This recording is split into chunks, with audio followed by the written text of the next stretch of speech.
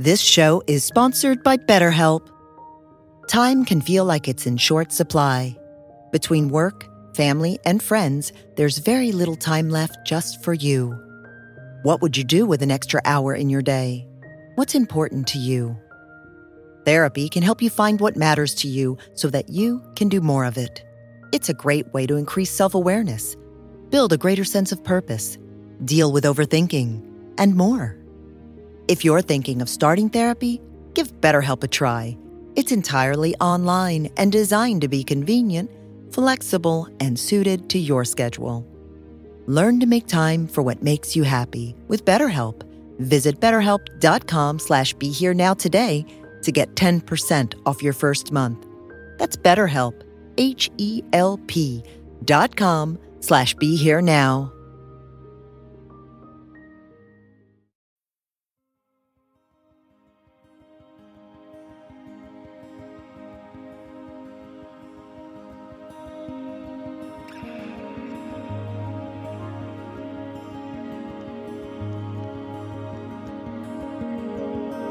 Welcome to the Be Here Now Network guest podcast. This series features talks from a myriad of modern spiritual teachers, expanding on how we can all live a life in balance. If you're interested in supporting this podcast, please go to BeHereNowNetwork.com/guest.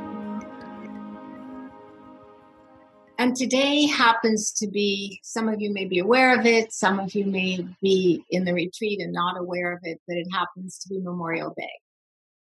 And this is important that it's Memorial Day, because I think regardless of what you may feel or I may feel about war or about the military, we can all relate to and understand the longing to live for a purpose that's bigger than just ourselves. And in America, our warriors they're volunteers. These are people who have chosen to put their lives on the line to serve and protect other lives, our lives, actually. And so I think wherever any of us may stand and find ourselves on the political spectrum, that even with our wildly divergent beliefs and passionate beliefs, I think we can all share the simple respect for selfless service, for personal sacrifice, and for the love of country. And, this kind of mutual respect is it's a really honorable road to peace. And I think everybody here wants peace in our world. And when we practice loving kindness together, mindfulness and loving kindness, we realize just our inextricable unity. We realize all of our diversities, that our beautiful, magical, heartbreaking blue planet and life here together, we are not separate. We are definitely interconnected. And as we feel this kind of stunning unity that connects us all, we can get inspired. I mean, I get inspired when I think of people who carry and hold and enact this intention to dedicate their lives to serve others and to take care of life in every form. And that's another thing I want to talk about a little bit in this talk, just taking care of life in the form of me, life in the form of you, life in the form of each other. And it's something that I know Jack and I have really been talking about. How do we balance our life, our work, our spiritual connection, our individual aspirations? How do we hold all this and take good care of this life and this body that, as Dogen said, take care of this body, which is the fruit of many lives, our ancestors and many of us. So, as you know, just to recap, we're practicing being with this body. We're practicing being with the body from within the experience of being this body. So instead of sort of looking at the body as a thing and reifying it and talking about it and weighing it and dressing it and comparing it and judging it and all of those things. We experience it from within the sensations of aliveness, of just being this body. And then we see the way that we're following the pleasant and recoiling from the unpleasant, and, well, maybe hopefully developing different relationship with the neutral as well. Those neutral moments that can lead to serenity, and then seeing how the thoughts and emotions are linked. And then the fourth foundation of mindfulness is all the teachings that the Buddha taught, and all of the lists and all of the beautiful, intricate architecture and structure. And as one person said, the anatomy of the Buddha's teachings can be summed up in his saying, I teach one thing and one thing only. I teach about suffering and the release of suffering, the sure heart's release. So when we look at this question of the sure heart's release and the compassion that is in that aspiration, that statement by the Buddha, and then think about the fact that we have 30 million Americans, it's just Americans, who are on antidepressants.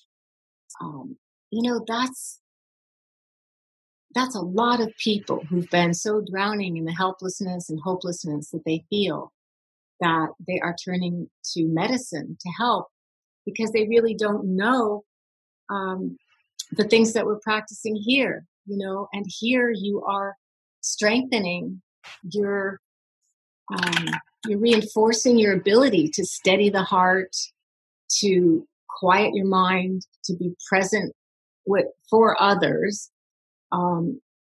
especially in this time of such great uncertainty in our life. And it turns out that across the ages, and I get encouraged by this, that across the ages, whenever humanity has gone through super hard times, the people who have inner strength not only survive the best, but help those around them, whether they're soldiers or civilians, no matter who we are. That in the time of, especially now in the time of COVID-19, for each of us to contribute whatever beauty we can to the world just feels ever more important. And I love that we're actually surrounded by love and kindness. And we can see that, just by looking at the little tiles, these just waving at each other through these Zoom windows, right? That we're surrounded by love and kindness, and seeing your faces and seeing your smiles. And I know if I asked you to wave, you would all very kindly wave at me. Yes, we can wave at each other. It's very sweet. And, practicing metta, practicing this kindness and love, it brings happiness. It makes us happy. And looking at the world with eyes of love, it brings moments of joy and also moments of wakefulness. As I said earlier to somebody, can't remember if it was in a small group or the bigger group, but, we go toward that which we find, which brings us happiness. Hopefully that's, that we have sonar for that. And that helps us be more awake and aware. So this flow of loving kindness, when we direct it to ourselves, which is so important to do. And I opened the retreat by, in my original teaching, it seems like so many days ago, by talking about receiving, by talking about opening our hearts to receive love, to receive the love that exists, that we can begin to feel in the world. Ram Dass, who became a really good friend of mine later in our lives. I was never drawn to Ram Dass's teaching when I was young. I was a hardcore Zen student, and I thought he was all love and light, and I just wasn't into that then. So I wasn't very interested in him, actually, until after he had his stroke and began to speak from his vulnerability. Because those of you who don't know him, he spent 20 years completely paralyzed on one side of his body, sitting in a wheelchair. And he, even one side of his throat couldn't swallow. So eating wasn't that easy for him. And watching him, I guess I knew him pretty well for the last maybe 12 years of his life, certainly 10. And watching him become more and more loving and more tenderized and radiate more and more love as his body became more and more painful and difficult to manage. The shoulder that used to work and the arm that used to be able to help lift him up, that went. And, I just watched the progressive losses. And instead of becoming increasingly sad or increasingly bitter or increasingly upset, he just got increasingly tenderized and loving. And that opened a door of possibility for all of us as we witnessed that. So he was willing to receive the love of the universe, of God. For him, it was his guru, Maharaji, who embodied that love and devotion. And the willingness to receive love and to be nourished by the loving kindness that we can offer to ourselves. This is the same thing as feeding other people. It's not really personal. Sometimes we hear the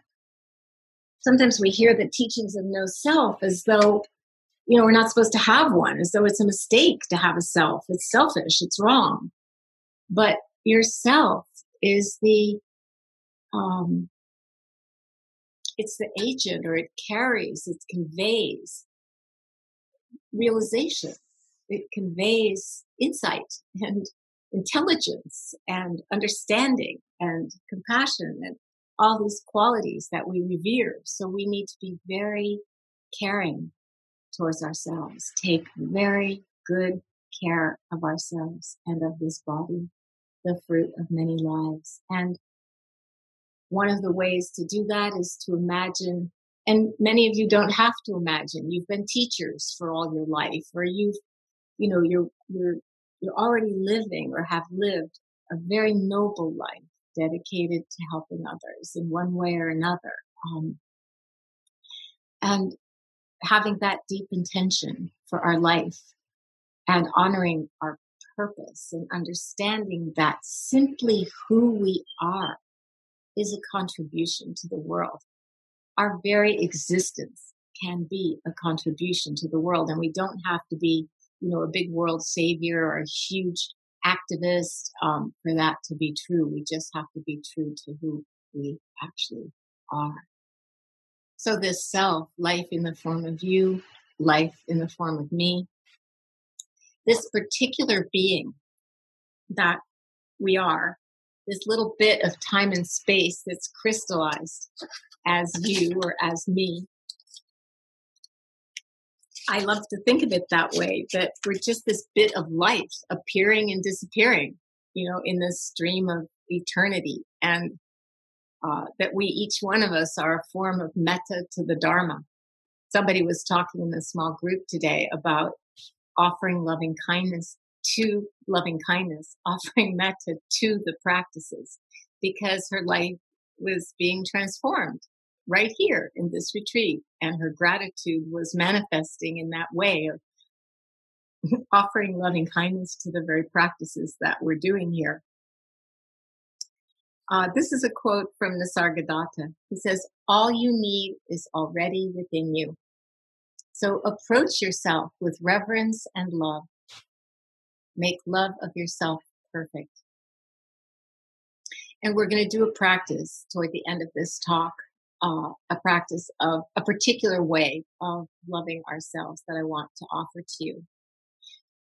And every time that we're strengthening a particular quality we have to remember not to underestimate the power of small actions or of offering one phrase of blessing or of metta. There are so many references in the suttas and in the spiritual writings about this, about the importance of just one moment of offering love.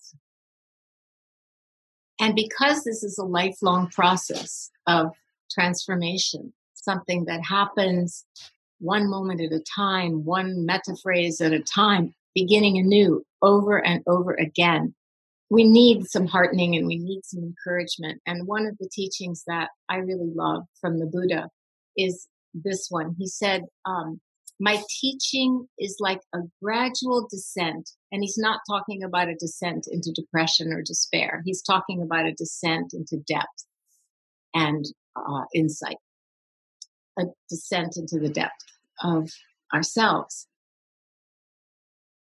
You know, he didn't say this, but it's like if you walk in the mist and over time of walking, you don't notice it, but you're getting soaked. And finally you realize you're soaking wet. It's like that. And the practice seeps into us. It seeps into our life. And over time, we realize we're not looking at ourselves or the world in the same way. We're seeing things differently, but it didn't happen all at once. And it's not because there's some huge opening. Those can happen for some people. You know, some people are wired to have a dramatic practice, lots of big openings. And some of us have a more gentle, incremental, gradual kind of practice. And even if you have these wonderful, huge openings that if you don't have them, you wish you did, that's just our human nature, how it works. They don't change everything miraculously. Ask people who've had them. It's a more organic and gradual process. And so the Buddha said, just as the great ocean slants and slopes and inclines gradually, not dropping off abruptly, so too, in this dharma and discipline, this practice and this sila, the goodness of our practice, he said, in all of this, it occurs the penetration to final freedom, to knowledge and deliverance from suffering. These things happen by gradual training, gradual activity, gradual practice, not abruptly. Little by little, walking in the mist, we get wet. So just to say a few words now about metta and anatta, this idea of no self. I'll just tell you a story. This is a story about the great Cambodian teacher Mahaghosananda. He had the title Supreme Patriarch of Cambodia, kind of like head monk of Cambodia.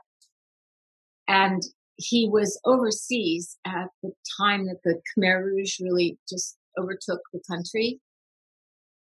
And 17 members of his family were killed at that time. And he went back afterwards and led peace walks and walked through areas with landmines and was just very fearless and generous with his life and practice and helping his people. And I had the great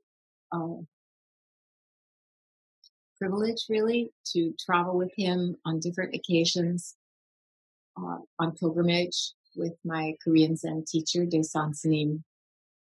And one of these travels was to Korea on a pilgrimage to the ancient Zen temples there, where there was a big, big, big ceremony being held in honor of our teacher's 60th birthday, which is a big birthday in that culture. And this ceremony was held at a country temple called Sudoksa. I don't know how far from Seoul, but there were about 700 people there, mostly monastics, but some lay people too, monks and nuns, and some lay people, and then some Western teachers too, who had gathered and been invited to give talks that were being translated into Korean, and we listened to the talks in Korean without, of course, understanding them, but we could get the energy and the feeling of it. So different people got up and gave their lovely talks, and the ones we could understand, we definitely appreciated. And then Mahagasananda, it was his turn, and he stood at that podium just wearing his Theravada monk's robes, which are different from the Korean monastics' robes. The Korean robes are literally like a robe, with gray robe with a brown kesa and a belt. But his robe, his shoulder was naked, just draped over one shoulder, which made him somehow seem more vulnerable, standing there like that. And instead of giving a beautiful Dharma talk, what he did was he conjugated the verb to be, and he did it in French, which, remember, French was the language of those who had colonized and oppressed his country in the past, Cambodia. But he used that language, and he just stood there very simply, and he said, Je suis, tu es, il est, elle est, nous sommes, vous sont, no, excuse me, nous sommes, vous êtes, ils sont, elles sont, which means, I'm sure you can conjugate the verb to be, I am, you are. He is, she is, they are. We are, you are. They are, and it's masculine and feminine in the French language. So they don't really have a specific gender neutral pronoun the way we use the they. But the point is that is pretty much all he said. He said a few words afterwards. But as he stood there and spoke in the simplest possible way about being, about existence, embodying the aliveness of what that is, he radiated so much metta. It just poured off of him to the point where we sat with tears streaming down our faces. Now, obviously, he didn't tell a sad story or say anything so moving, but his ability to transmit that much love was so powerful and so beautiful, really, so beautiful.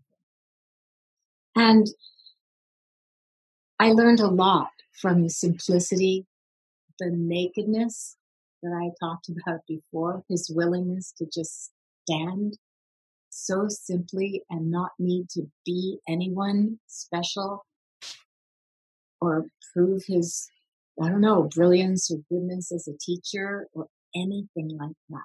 Just so simple and such bare presence of being that was so inspiring. And where does that come from? Where does that come from, that ability to do that? How did he get like that? We know that he suffered immensely. Anybody who loses their family suffers immensely. Whether a lay person or a monastic, it's a human being who has feelings.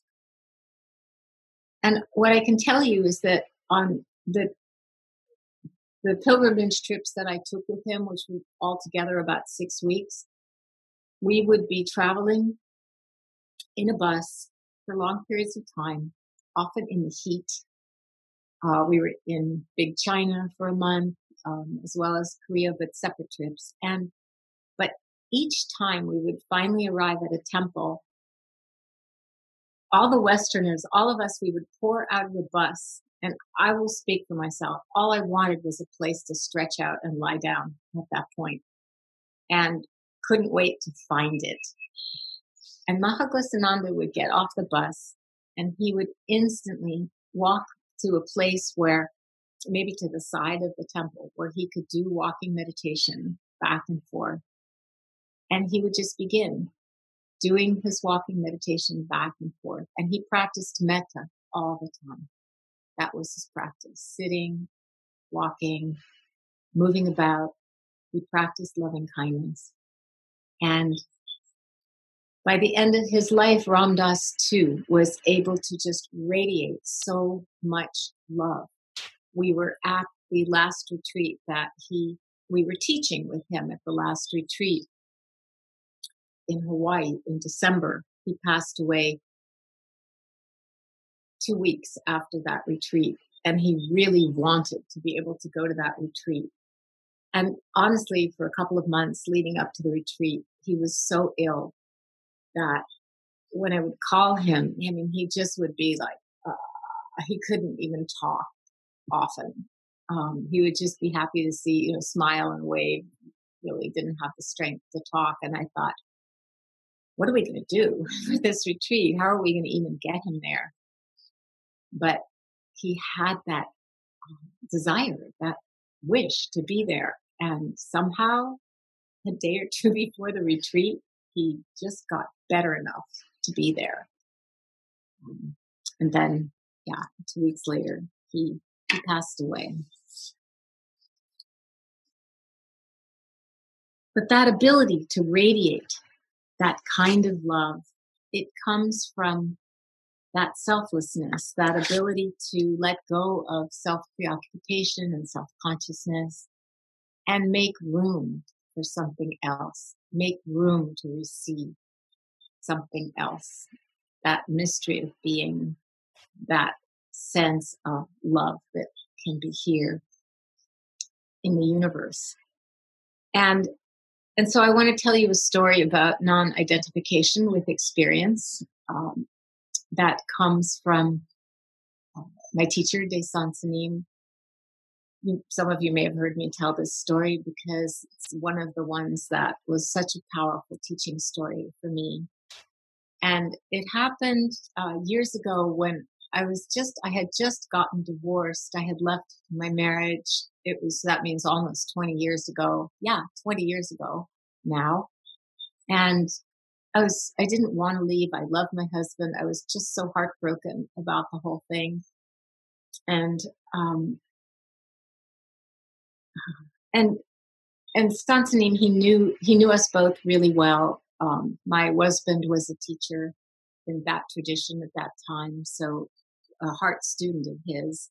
And I hadn't seen him since our separation. He came from Korea to visit in Cambridge, where I was living in Cambridge, Massachusetts. And some of the old students we were going to meet at a Korean restaurant and have lunch with him. And while we were sitting and waiting for our table, and you remember where you're sitting in these iconic moments. We were sitting on a red Naugahyde bench in the restaurant waiting for our table. And I was sitting next to him, and he took my hand, and I just started to cry, just, really cry. And just from that gesture of kindness, it touched my heart, and I was crying. And he didn't turn to me or anything, but he squeezed my hand and he muttered very softly one word. He just said, weather, which I knew he meant WEATHER.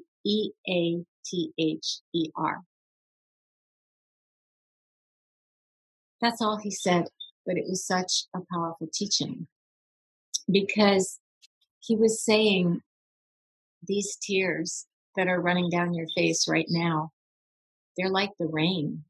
They come and they go. He was saying our emotions are like this. They're like the weather. We don't really have to identify with them the way that we do anyway, even though we don't have to. And I felt, he was not a demonstrative man particularly, but I felt very loved by him in that moment. The Dharma is so deeply, profoundly, ultimately loving, especially when we're suffering and going through a really hard time. And we can still feel, as T.S. Eliot said, quoting St. Julian of Norwich, and I think at this time too, I love these words, and all shall be well, all manner of things shall be well. And that we can rest in that trust or that faith, in that direction of our life journey, free of ownership. But just the experience, like Mahagosananda demonstrated, of simple, friendly, open-hearted presence. So I want to read you a little piece, not the whole thing, but a piece of a Mary Oliver poem that for me captures this combination of love and awareness, of metta and emptiness, of no self. It really, I feel it conveys it, and you'll see if you feel that too. She says, look, I want to love this world as though it's the last chance I'm ever going to have to be alive and know it. Sometimes in late summer, I won't touch anything. Not the flowers, not the blackberries brimming in the thickets.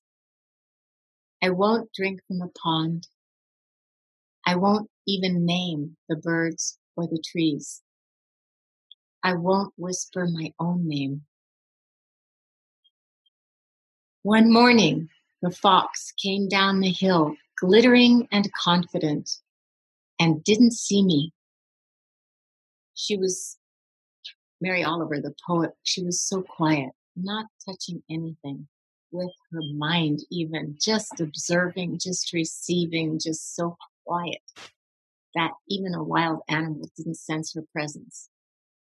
But one morning the fox came down the hill, glittering and confident, and didn't see me. And I thought, so this is the world. I'm not in it. It's beautiful. As Dogen Zenji said, in Buddhism, we study the self. We study, what is this? Who is this? What is this? What is this being? What is this existence? We look deeply into that question. And we do this in order to forget the self, in order to free our hearts from having to be, Trudy or Priscilla or Carlita or Richard, just to free our hearts and to free our hearts from having to be the roles that we play in life and all of the various identifications that we carry to exist in the world. And that's what is meant by forget the self. And then it goes on to say, to forget the self is to be illumined, awakened, enlightened by all things, just as Mary Oliver is so beautifully expressed, I feel, in that poem. This is a tall order because it really involves seeing that that we're really okay, we're really perfect just as we are. Of course, as Suzuki Roshi said, there's always room for improvement, but even when we don't see our perfection, it's still true. It's just, and when we're in our more awake states, we can see there's really no need to be anyone or anything other than who we are, just as we are.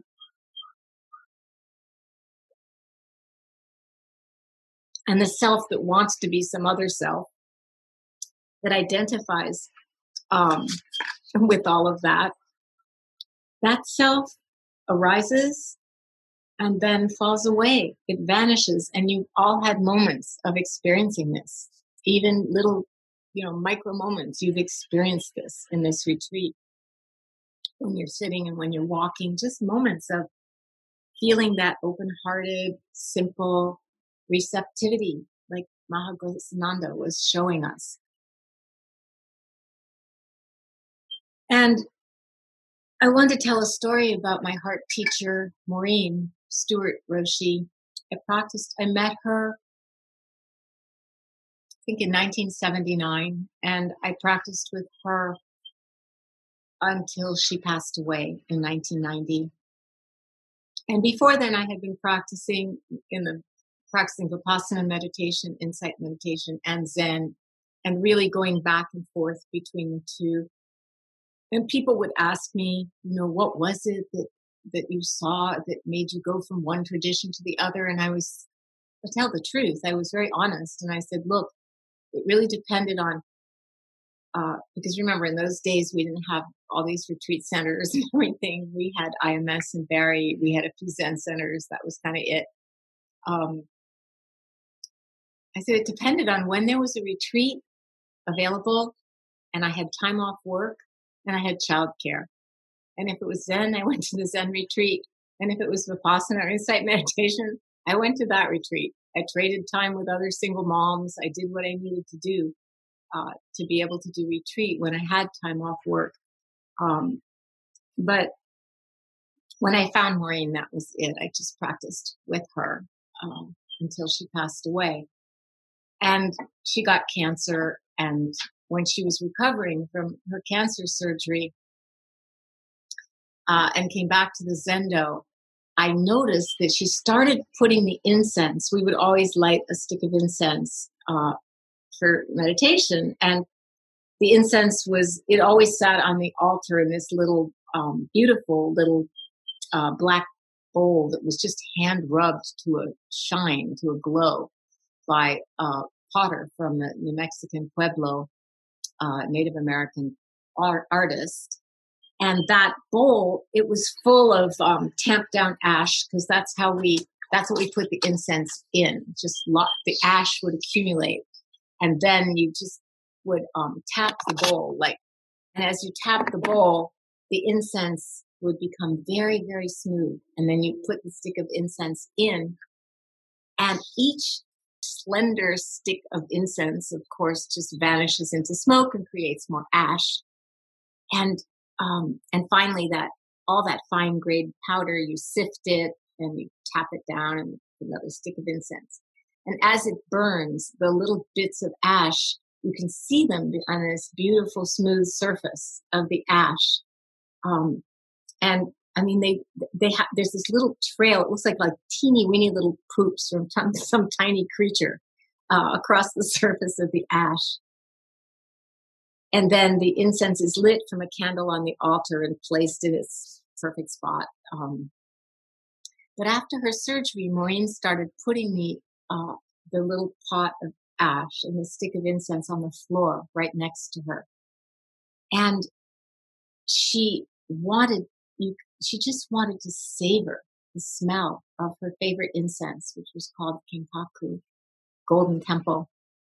And she would just breathe it in fully, deeply. I mean, in those days, we didn't worry about the fact that it was air pollution. It smelled good. And she would breathe in that incense and just savor it and love it.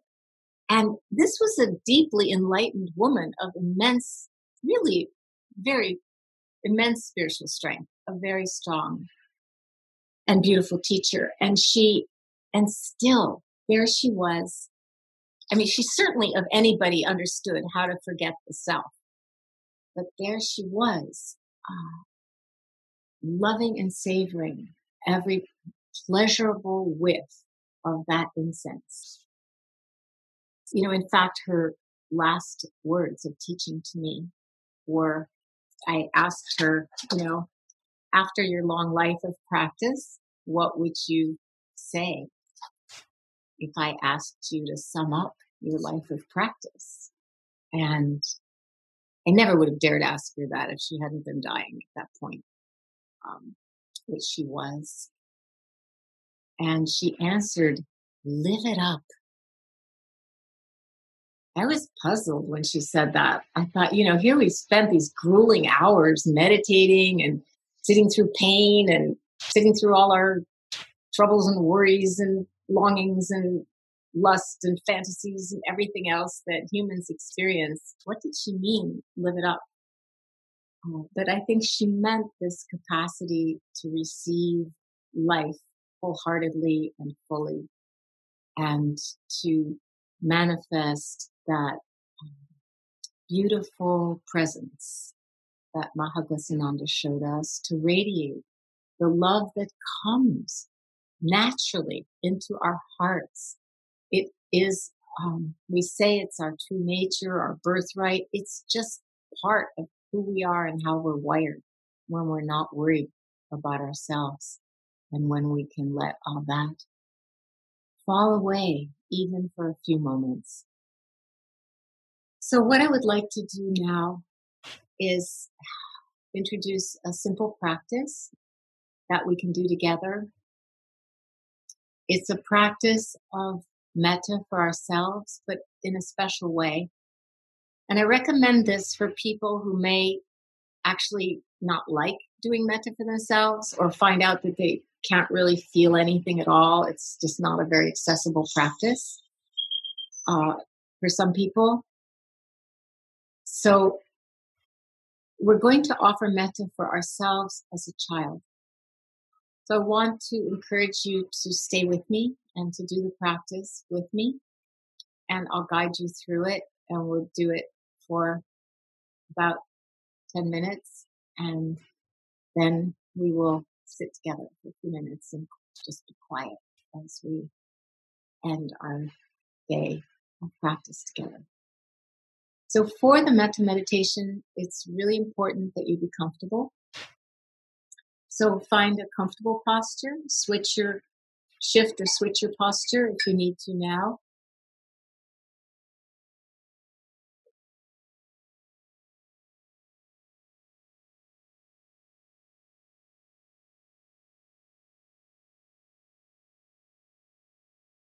And it helps to close your eyes. And for this, then I always like to take a few deep breaths just to settle into being here in the body.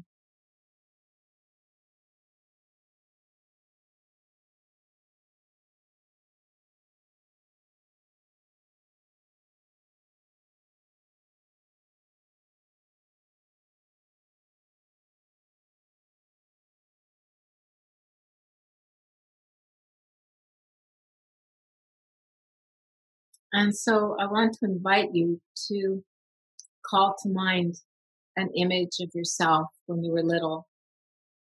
And really just use the first thing that comes to mind. Don't try to sort through every photograph you remember seeing of yourself as a kid. Just whatever age comes to mind. You might be a toddler, you might be a teenager, anything in between. And just see this.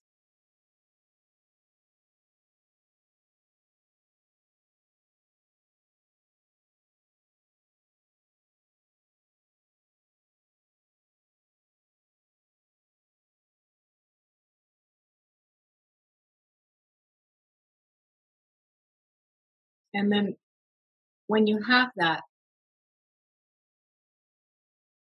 what we're doing next is we're going to magically step into that picture, that image or that photograph.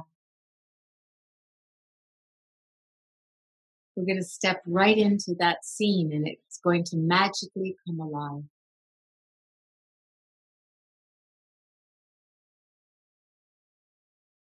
So now you're close to take a look at this child who was you at one time, and notice what you're wearing. Whether you're barefoot or you have shoes on, what the hair is like.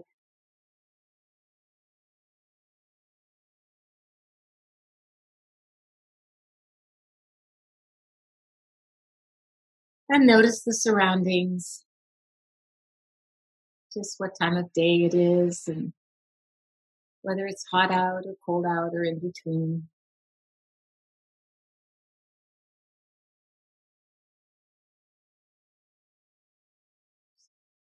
And if it's a very small you, a small child, when you were then you might want to get down at that level so that you're looking into the eyes of this child.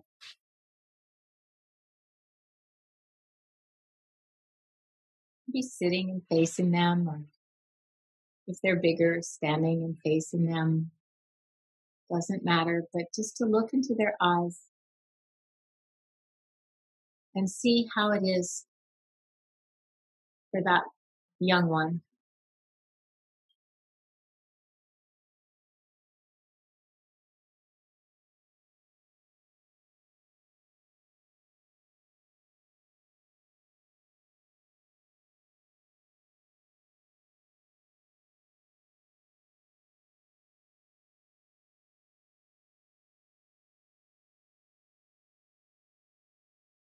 And see if you can remember what it was like to be that child. And how strange the adult world can appear from a kid's perspective.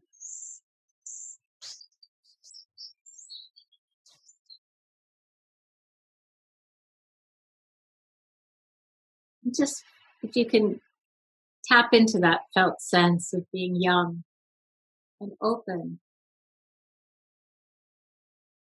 curious and sensitive and exploring.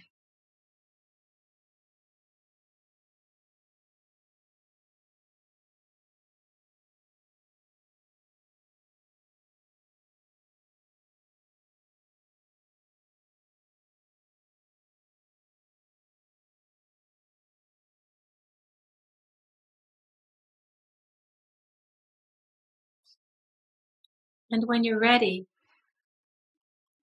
introduce yourself. Explain that they grew up to be you,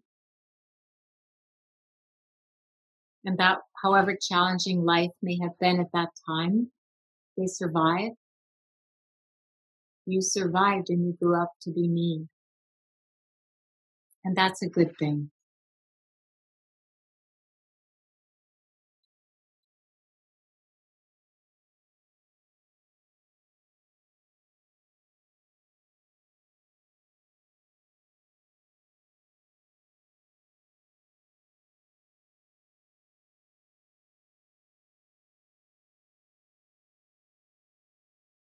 You know, children have a special power to imagine what will be healing and bring them happiness. And let this child, you know what this child would most want and need to hear at this time in their life.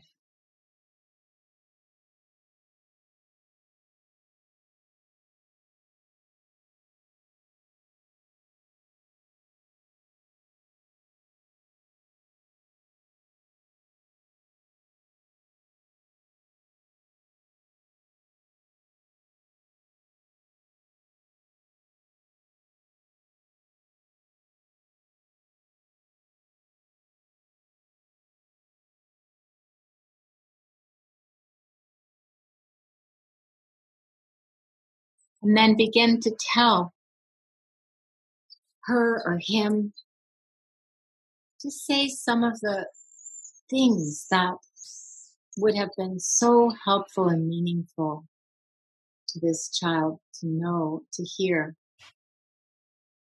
from their parents or their caregivers at that time in their life. And it could be something simple like, you know, you're okay, you're such a great kid. Or it can be more specific things having to do with the context of that child's family, of your family from then.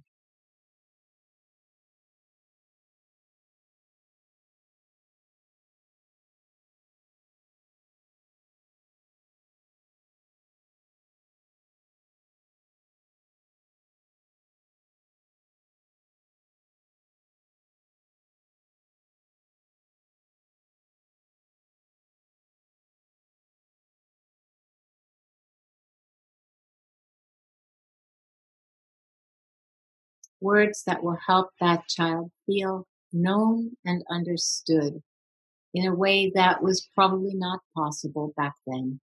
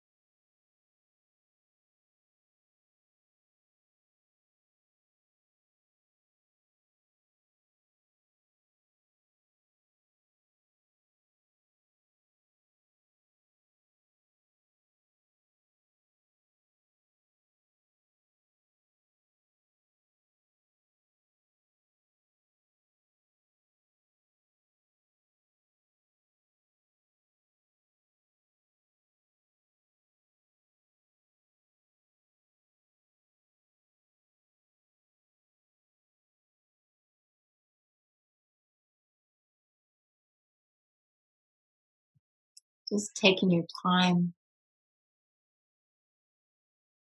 enjoying being together.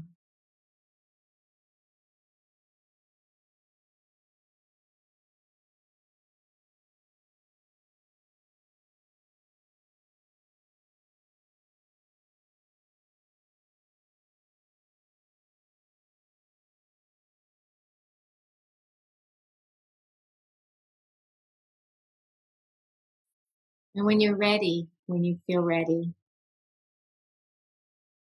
you can let them know that you're here, that they can always find you when they need you,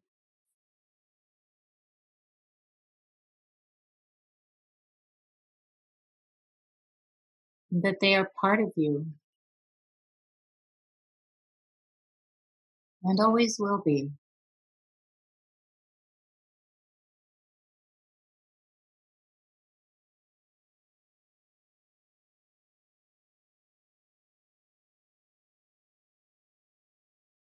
If it's a little child, put them on your knee, give them a hug. If it's an older kid, you just put an arm around their shoulders, whatever feels appropriate. Some gesture, a physical gesture of loving kindness, of metta, of love.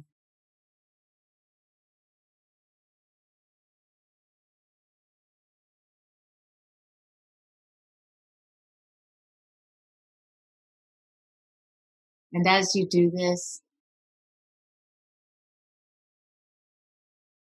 just let that child melt into your heart as you embrace them or hug them, or draw them close. Just imagine that they are melting into your heart, dissolving and melting into your heart.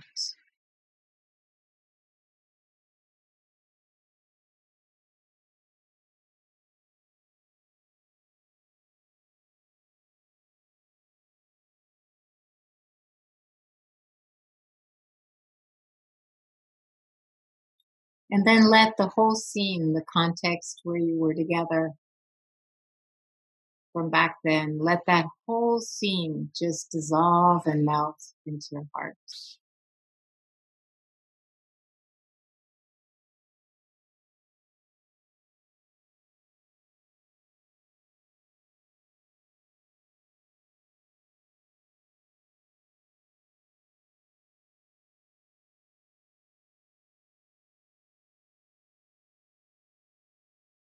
And let's just sit quietly together for a few minutes.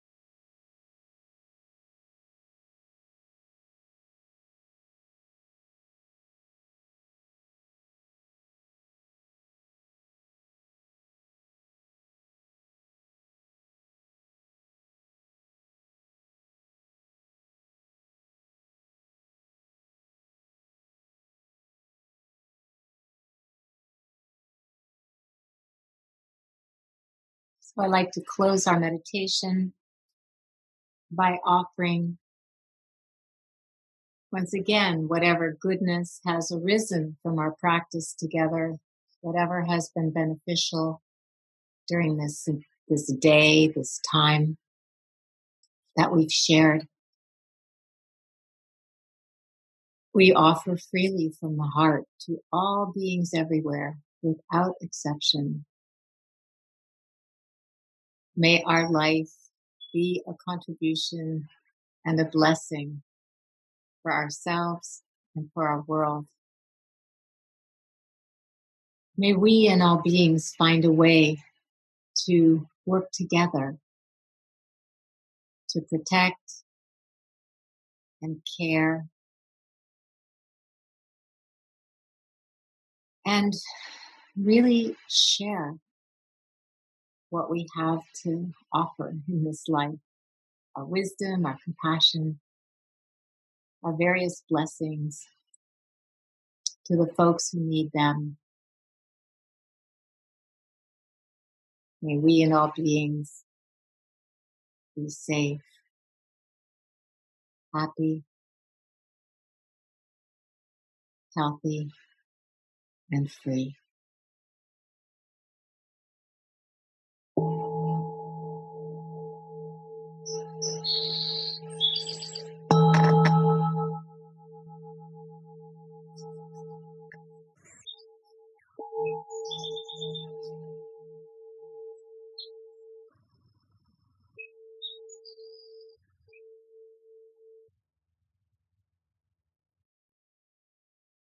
So thank you, everybody, for your kind attention.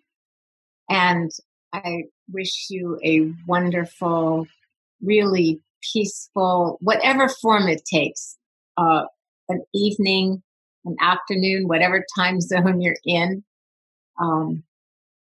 Just a chance to step into the magic of loving awareness. And the magic is that it can transform, it can really transform any of our moments when we remember to do it. Yeah, this is what it's like to be a human being. Here we are together. And I wish you a really peaceful and good time until we meet again.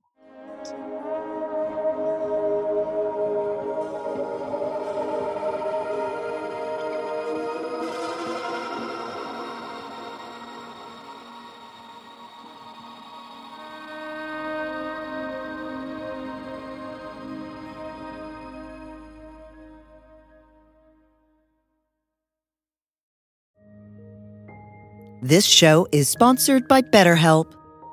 Time can feel like it's in short supply. Between work, family, and friends, there's very little time left just for you. What would you do with an extra hour in your day? What's important to you? Therapy can help you find what matters to you so that you can do more of it. It's a great way to increase self-awareness, build a greater sense of purpose, deal with overthinking, and more. If you're thinking of starting therapy, give BetterHelp a try. It's entirely online and designed to be convenient, flexible, and suited to your schedule. Learn to make time for what makes you happy with BetterHelp. Visit BetterHelp.com/BeHereNow today to get 10% off your first month. That's BetterHelp, HELP.com/BeHereNow.